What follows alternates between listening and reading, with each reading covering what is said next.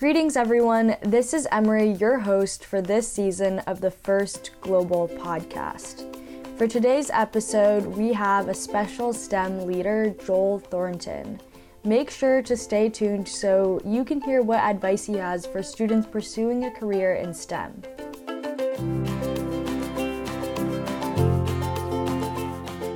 Joel A. Thornton is a professor in the Department of Atmospheric Sciences at the University of Washington in Seattle, where he's also the director of the Thornton Lab. He graduated from Dartmouth College with a BA in chemistry and a PhD from the University of California, Berkeley. Welcome, Joel, and thank you so much for joining us.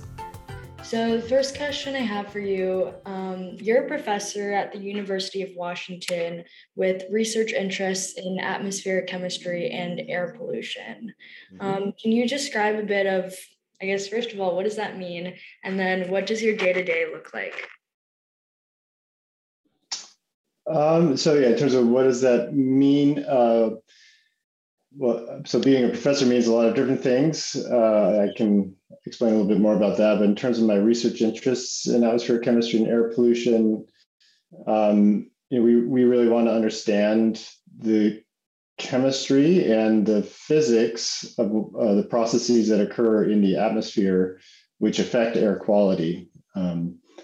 Usually in a negative way, we're interested in understanding what enhances air pollution, and that way we can figure out how to improve air quality, but also how, more generally, how human activities from transportation, agriculture, electricity generation, land use change generally, how that is altering the composition of the atmosphere, leading to degraded air quality, but also affecting climate and how climate and air quality intersect. So we want to understand and be able to predict with that understanding what will happen in the future to air quality and climate by the changes in the atmospheric chemistry and composition.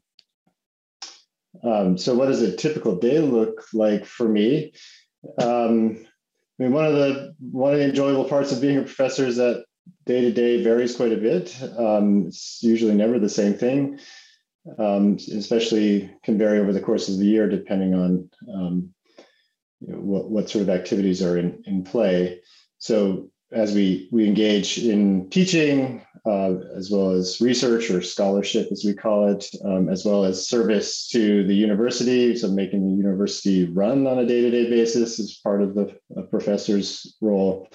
As well as helping the broader scientific enterprise run. So not just the science that happens in my research group, but the science of colleagues around the world, helping evaluate their publications and their grant proposals and so on, and holding conferences and participating in dialogue to move the general understanding forward. So on a typical day, I guess there isn't really one typical day, but often I'll spend time teaching and mentoring undergraduate and graduate students. So that might be preparing and giving a lecture for a class that some students are either required to take or they're taking it because they're interested in the topic, or I'm meeting individually or with a few graduate students who are doing doctoral research projects under my guidance. And so they're providing me updates and discussing the meaning of results that they've obtained in an experiment, or I'm helping them build or operate an instrument or develop computer code that they need to conduct their research, or I might be editing their application. And then that might be like half a day or something like that. And I might have a few meetings with colleagues at my university or at other institutions really around the world these days to plan or evaluate our collaborative research projects that we're engaged in together, where we might be trying to measure or simulate what's happening in the atmosphere at some location or during some time period. And then depending on the time of year, I might be writing a research grant proposal to compete for research funding to provide funding for the students and lab assistants who work in my group to do research. And or I might be tasked by a funding agency to evaluate some other colleague's research proposal, or a scientific journal to evaluate a paper that is trying to be published through what we call the peer review process.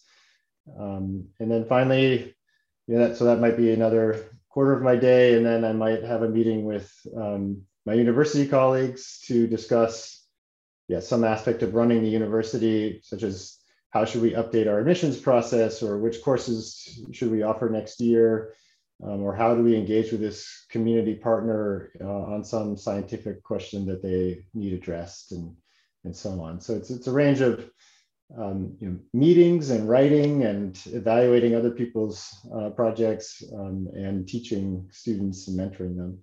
It's a kind of a large combination of what we do as professors. Yeah, that honestly sounds like a lot of fun.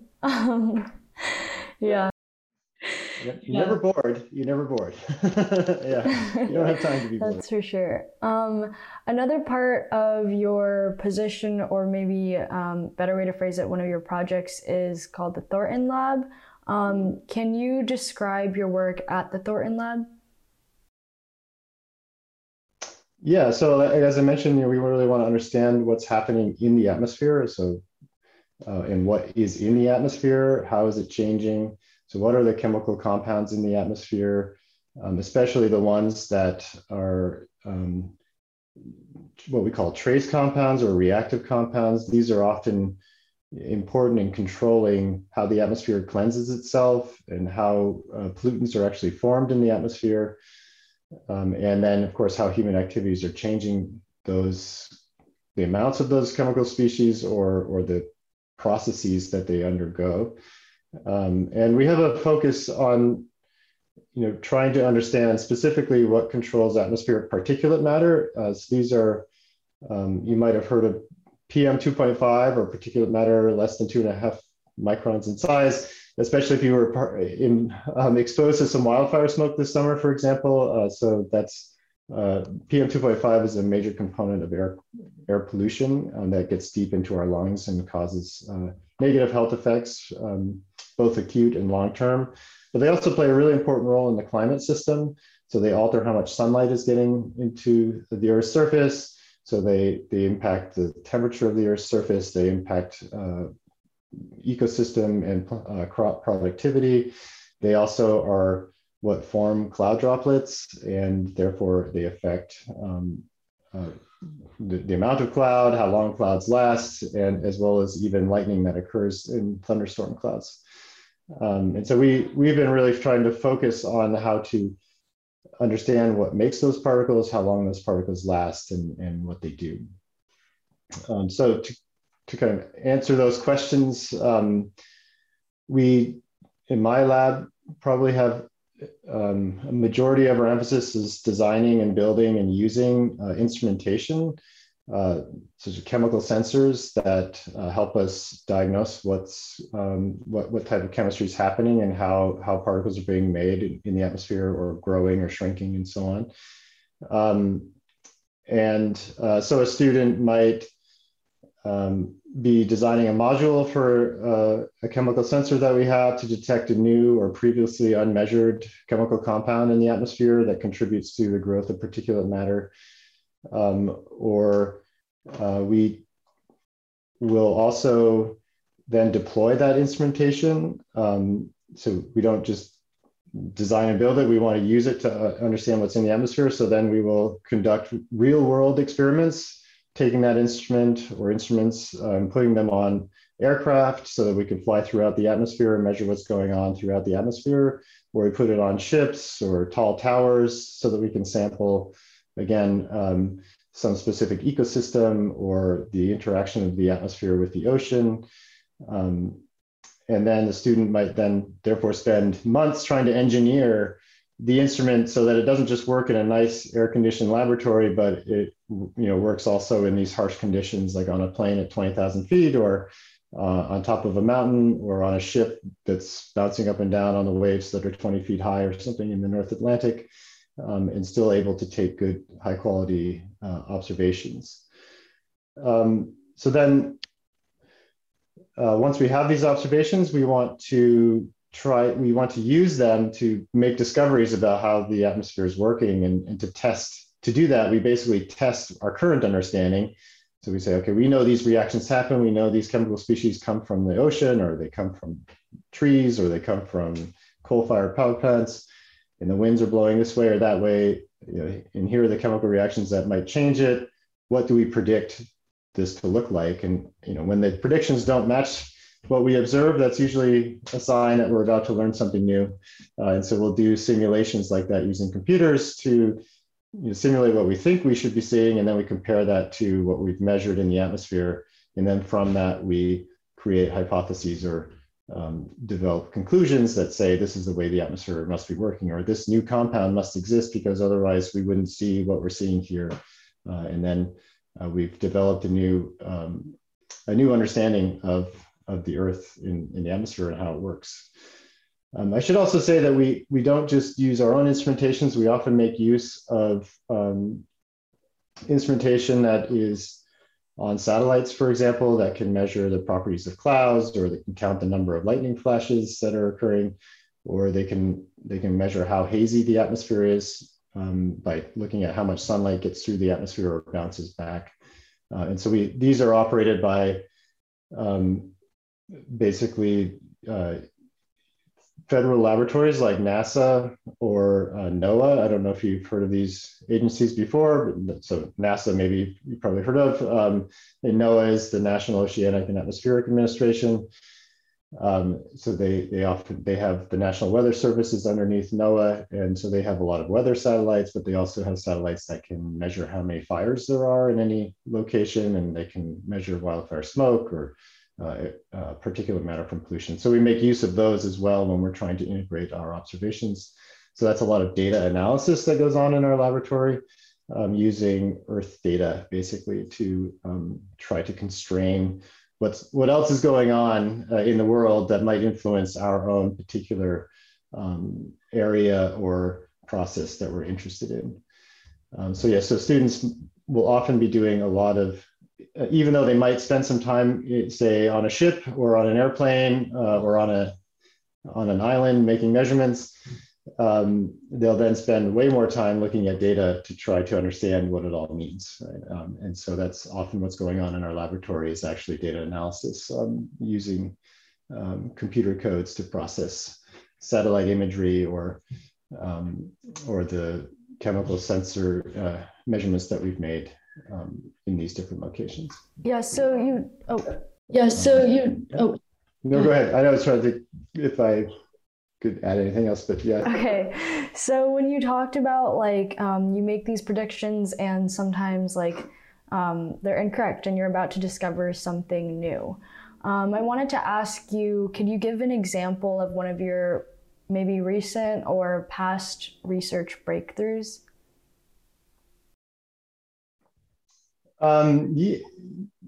Yes. I mean, those are really the funnest part of all of this, is when you make that discovery. There's something very special about very satisfying about discovering something new that others haven't noticed, or haven't been able to measure before, or haven't thought to measure before, or didn't realize the process worked that way. So that's really what I think gets most scientists up in the morning, is this possibility that they're going to discover something that no one else has really seen before. So I mean, for me, it's hard, and I don't have favorite discoveries. I think I like them all. But I would have to say, recently we found out that lightning in thunderstorms that are occurring over regions where lots of large cargo ships and tanker ships are traveling. So, for example, from the Persian Gulf to Singapore, and from Singapore up to China, these are very busy, what we call trading lanes or shipping lanes. And if you measure how much lightning is occurring, you find that over these shipping lanes, maybe 2 to 3 times more lightning occurs, because the ships are emitting particles into the atmosphere that change the nature of the thunderstorm and enhance it and cause it to have more lightning. And so we think this has implications for how humans might have altered lightning from the pre-industrial era that we might be having more lightning because we've increased the number of particles in the atmosphere. And so in some ways, we've really altered something that is very powerful in the atmosphere, a lightning strike, and it actually has important implications for climate because lightning alters the chemical composition of the atmosphere and its cleansing ability, especially at high altitudes. So finding that very clear, distinct, is very clear signal that this can only be caused by ships because the lightning enhancement was sitting right over where all the ships are traveling. That was a fun discovery to make and not something that we had gone looking for. We had been trying to understand lightning patterns, but we didn't think that we should look for lightning being enhanced over where these ships were. So it was a little bit serendipitous, as we say. And I certainly didn't write a proposal to go do that, although I have followed up and written a grant proposal to continue studying that. But it's one of those things where sometimes the best discoveries were of course, the ones that you had no expectations of finding, right? Let's see, I also helped unravel how volatile organic compounds, you might see these labeled on a can of paint or something you buy that says VOC free, or so trees emit a lot of VOCs to the atmosphere. These are the smells you can, like the pine smell walking through a pine forest, or when you have a tree inside your house, if you break a branch off, you can smell these volatile organic compounds. The perfume scents basically are VOCs. They emit large quantities of them because they attract pollinators or they communicate some sort of pest infestation or some wounding event. So there's many reasons that they emit them, but turns out once they're in the atmosphere, they react very quickly. And we figured out how it is that these molecules, when they're in the atmosphere, they transform not from vapors into these little hard bits of particles that actually affect the amount of sunlight and clouds. So trees are part of the climate system through a somewhat invisible way, not only taking carbon dioxide in the atmosphere, but actually altering the amount of sunlight that gets to the Earth's surface because of these particles that form. That was fun. And then let's see what else. I also found that chemical reactions that occur on sea spray droplets, these are little bits of the ocean that get into the atmosphere. These can actually amplify air pollution formation in urban areas. So they can amplify urban smog formation when they are present. So a place like Los Angeles has a lot of sea spray get blown into it from the Pacific Ocean, and that actually makes the urban smog in Los Angeles worse than it would otherwise be.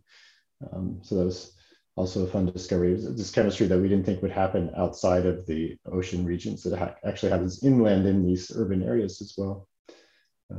Yeah, I don't know, those are just a few examples of things we found. Yeah, thank you for sharing. I loved hearing about it and some of like the examples that you gave and what it looks like as well. You touched on this a little bit, but I wanted to hear hear a little bit more about what inspires you about your job. Yeah, so I think maybe referring to this discovery of being, it's really engaging, and maybe even some would call it addictive.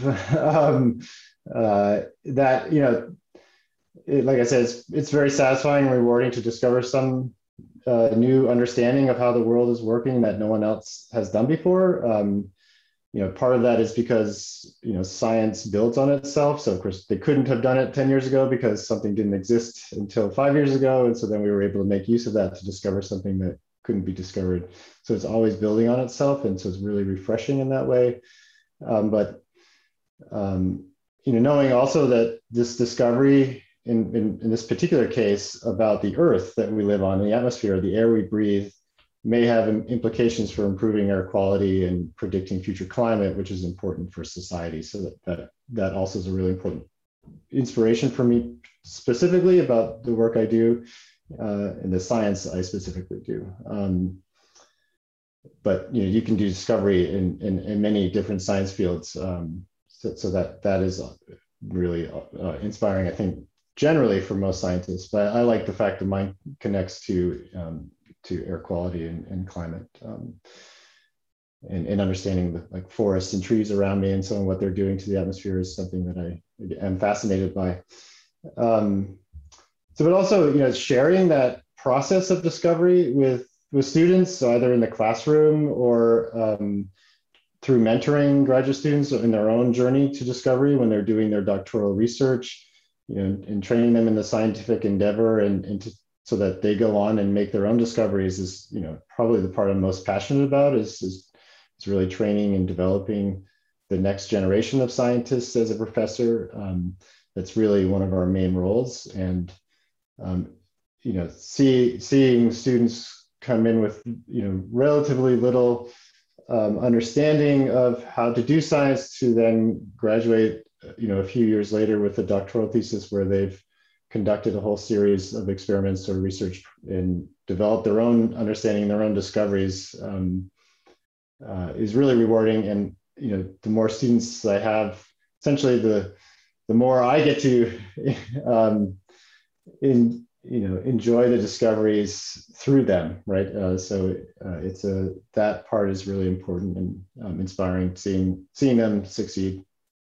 Yeah, I love that. And especially it's just like, it's so great to hear about all these things because I'm also interested in maybe going into academia. I myself am not majoring in a STEM field, but I do love to hear about that. There's more than STEM at the university, yes. Yeah, for sure.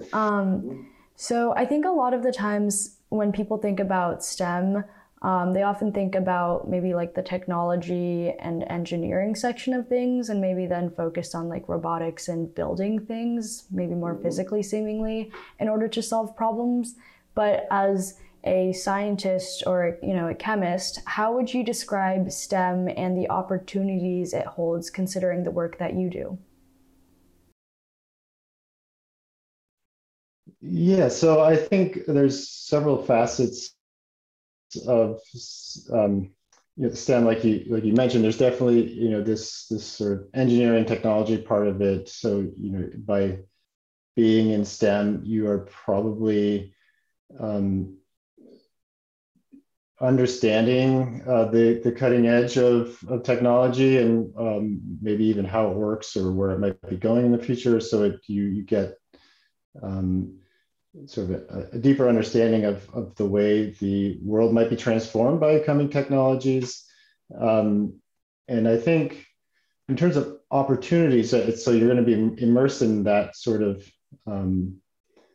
advanced capabilities and shifts in culture that's come with shifts in technology, for example, or new understanding. I mean, these vaccines are a perfect example of science. And then understanding something about, say, the climate system, from my point of view, or air quality, you're involved in putting fundamental knowledge and understanding as the basis for what society should do to solve a problem, right? And so science and engineering are basically work together that way, right? Where science is trying to understand the fundamentals of what's actually going on, and then engineering leverages that understanding to solve the problems that are happening in the real world through technology or other means, and social engineering as well, right? And developing the appropriate cultural practices or so on to avoid disease or to reduce our carbon footprints. And so we wouldn't be talking about these things if we didn't know from scientific studies that they were important and towards the way the world could work in a better way for humans. So I think that those are sort of not so much opportunities. I guess there are lots of different types of opportunities, right? There's opportunities for sort of self-knowledge and fulfillment, and as well as opportunities for jobs and careers, right? So, and when you go through a STEM program, because you're so connected to technology, and that there's a lot of technology being used in the private world, there's quite a few career opportunities, well-paying jobs through STEM fields that you don't necessarily end up going to academia to be a professor, but that those skills are highly sought after. So knowing how to code computers or control complex systems with computers, or to use computers to mine data to find important patterns. These are, of course, very, very much part of science and engineering, but are also now very much part of the modern world in general. And so there's that aspect of opportunity through STEM as well. Let's see, yeah. So I think basically, ultimately science, and then what stems from it, the language of mathematics and the extension to engineering to solve problems based on scientific methods. Learning STEM is learning the scientific method, and learning is basically a way of thinking about the natural world and our place in it and how to understand it objectively, right? As best as we can do that objectively. So philosophically speaking, it's a way of approaching the world and interacting with the world. And I think, yeah, certainly I didn't appreciate any of that when I was taking my first calculus class or whatever, but ultimately it does seep into you that this way of thinking about the world and approaching problems, even at home in my kitchen, or when we're trying to think about what ships are doing to the Earth's atmosphere. So. Yeah, thank you for that answer. I really enjoyed how holistic it really is, with how science and technology and everything is actually can be very interrelated, and the skills that you learn can be applied in many different ways. Yeah. So the last question I have for you is going out very much to our audience. A lot of our audience includes young students who are interested in a career in STEM. So what advice do you have for students who might be considering a career path that maybe is similar to you or is just in the field of STEM? Mm-hmm. Well, I guess the first one, stick with it. And don't be shy when you need help, because actually STEM can be really challenging. And you should not expect to have it come easily to you. It didn't necessarily come easily to me. I had to work hard to understand some things. Not all the concepts made sense the first time. And it can be really frustrating, when you're not able to grasp something that maybe somebody else is grasping in the class, but you're not, and that you should really just develop the right mindset that I don't understand this yet, right? Or this is what we try to teach young children, is that you will be able to understand it eventually, and it's okay if you don't understand it now, but you have to keep working at it. And I see a lot of students early on get a little frustrated that they don't understand something right away, and that can turn them off from STEM, because some parts of STEM just don't connect, right away individually, and it can be very selective, where you might understand something about STEM really well that somebody else doesn't, and they might understand something really well that's different from this that you don't understand, and you just kind of have to find your way a little bit through that process, and keep track of what it is you're finding that you're skilled at and what you understand best, and what connects with you really, and keep those in mind, and don't worry if there's this one bad calculus class that you didn't do well in, or you didn't do well in electricity and magnetism that quarter. And if you're interested and passionate about doing science and thinking about science or learning about something, the way the world works, you have to, it takes persistence and trusting yourself that is really something that you want to do, and it will, it can happen for you that way, as long as you work towards it and try to resist the temptation to just give up and do something else if it's what you're interested in.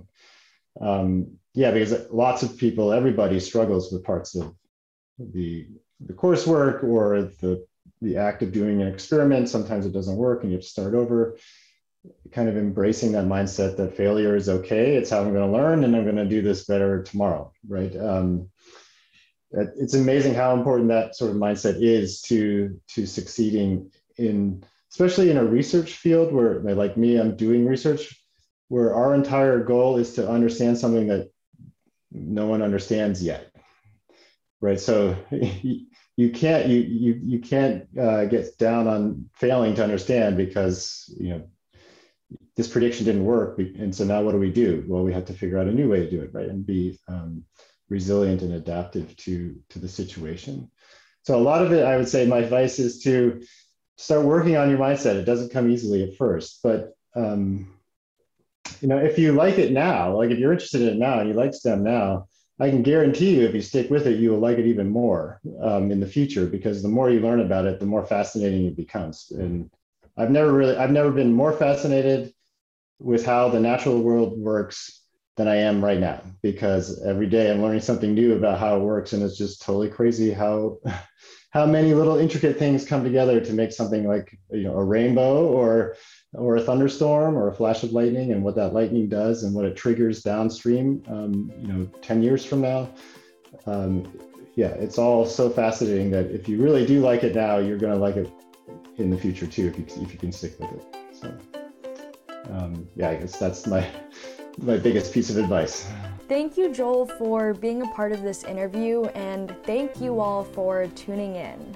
This is actually our last episode for the 2021 First Global Challenge.